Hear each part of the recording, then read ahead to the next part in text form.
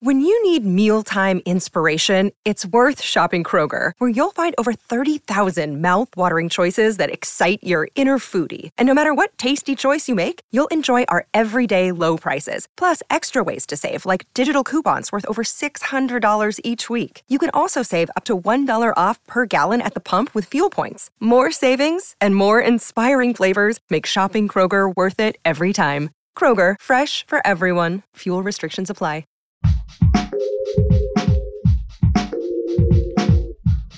What if you could become a better person, not by working harder, but by taking one small step a day? And not because you're a bad person now, but because there's something inside you that's ready for more. How to Be a Better Person gives you one tiny step a day you can take to be the person you want to be. My mission? To help you live your best life. Hello, and welcome to How to Be a Better Person. I'm Kate, your host and author of the book of the same name. This week on the podcast, I've been talking about creativity, why it matters, and how to invite more of it into your life. So if this is the first episode that you're hearing about creativity, I hope you'll go back to episode 502 and catch up on all those other episodes about it whenever you get a chance. Today's big idea is that there's one huge obstacle to creativity, and that is your inner critic. I mean, a major portion of a critic's job is to point out the flaws in other people's art, right? But in this case, the commentary on the flaws is coming from inside your head, so it's very hard to have perspective on it.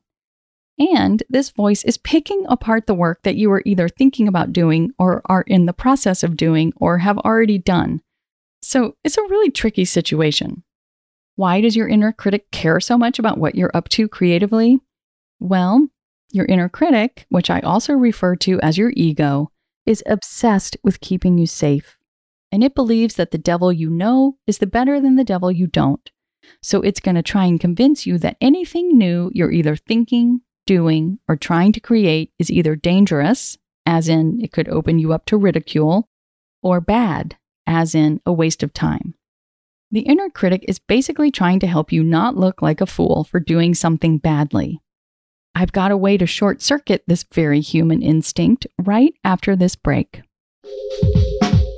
Last week, I celebrated the 500th episode of this podcast, and to celebrate with you, I have created stickers that have a very adorable turquoise poop emoji and that say, I give a shit, with beabetterpersonpodcast.com along the bottom of it. I am giving away these stickers free to any listener who asks for one, because I think you deserve a treat for caring about being a decent human. To get your free I Give a Shit sticker, use the Contact Kate button at beabetterpersonpodcast.com and send me your address. I promise I will delete your address as soon as I send this sticker in the mail to you. Welcome back. Okay, so your inner critic doesn't want you to open yourself up to ridicule because you created something bad, right?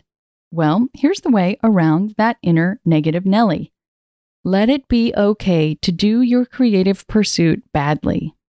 Let it be a waste of time, or a waste of ink, or paint, or guitar strings, or what have you. You have every right to stink up the place. Basically, you want to say to your inner critic, I hear your concern, but I'm not worried about it. This may sound like a ridiculous, maybe even childish thing to do, but it's actually very sober and adult of you. When you were a kid, you didn't have the perspective to know that the only way to get good at something is to be bad at it first. Now you're old enough to know that A, doing something poorly really isn't that big of a deal, and that you will in fact survive it. And B, you have the executive function now to know that believing your inner critic when it says, oh, you can't do that, you're so terrible at it, is a surefire way to stay terrible. I mean, there aren't many 100% guarantees in this life, but not doing something is a surefire way to never get better at it. Am I right? Anne Lamott, who wrote my favorite book ever on writing, Bird by Bird, talks about what she calls the shitty first draft, which Brené Brown also talks a lot about. She was inspired by Anne Lamott, although Brené often calls it the SFD. And let me tell you, when I read Bird by Bird many decades ago now, and realized that it was not only okay, but an expected part of the creative process to create something that at first appears completely shitty was a huge weight off my shoulders. Because the shitty first draft isn't the end. It's just the beginning.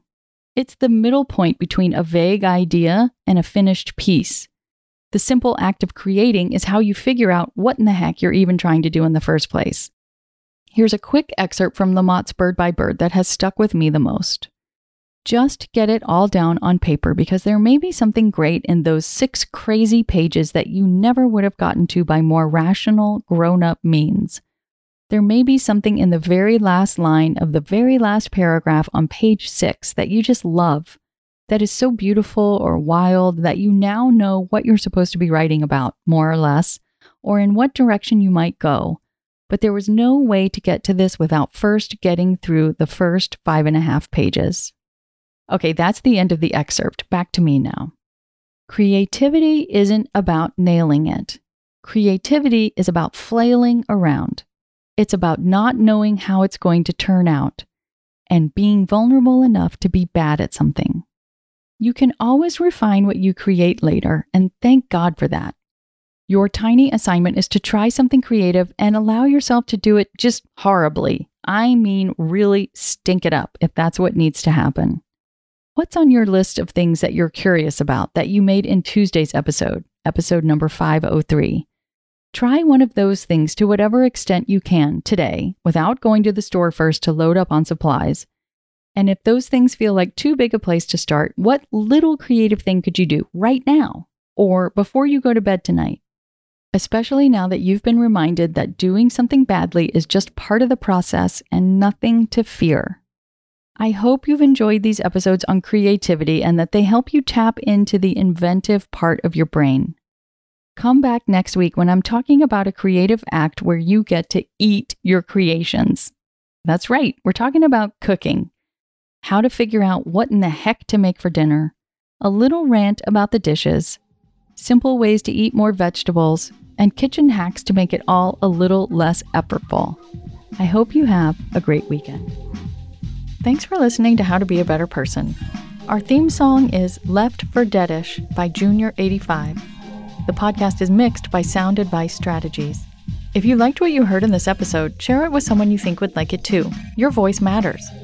Also, How to Be a Better Person has an official newsletter that sends the past 7 episodes, a sneak peek of the week ahead, and one well-chosen meme to your inbox every Saturday morning. Sign up at beabetterpersonpodcast.com and click on Get Podcast News. I also love to hear from listeners. I mean, I love it. Send me an email by clicking on the Contact Kate button at beabetterpersonpodcast.com, tweet me at Kate Han, Katehan, or find me on Instagram at Kate Hanley Author. I look forward to connecting with you.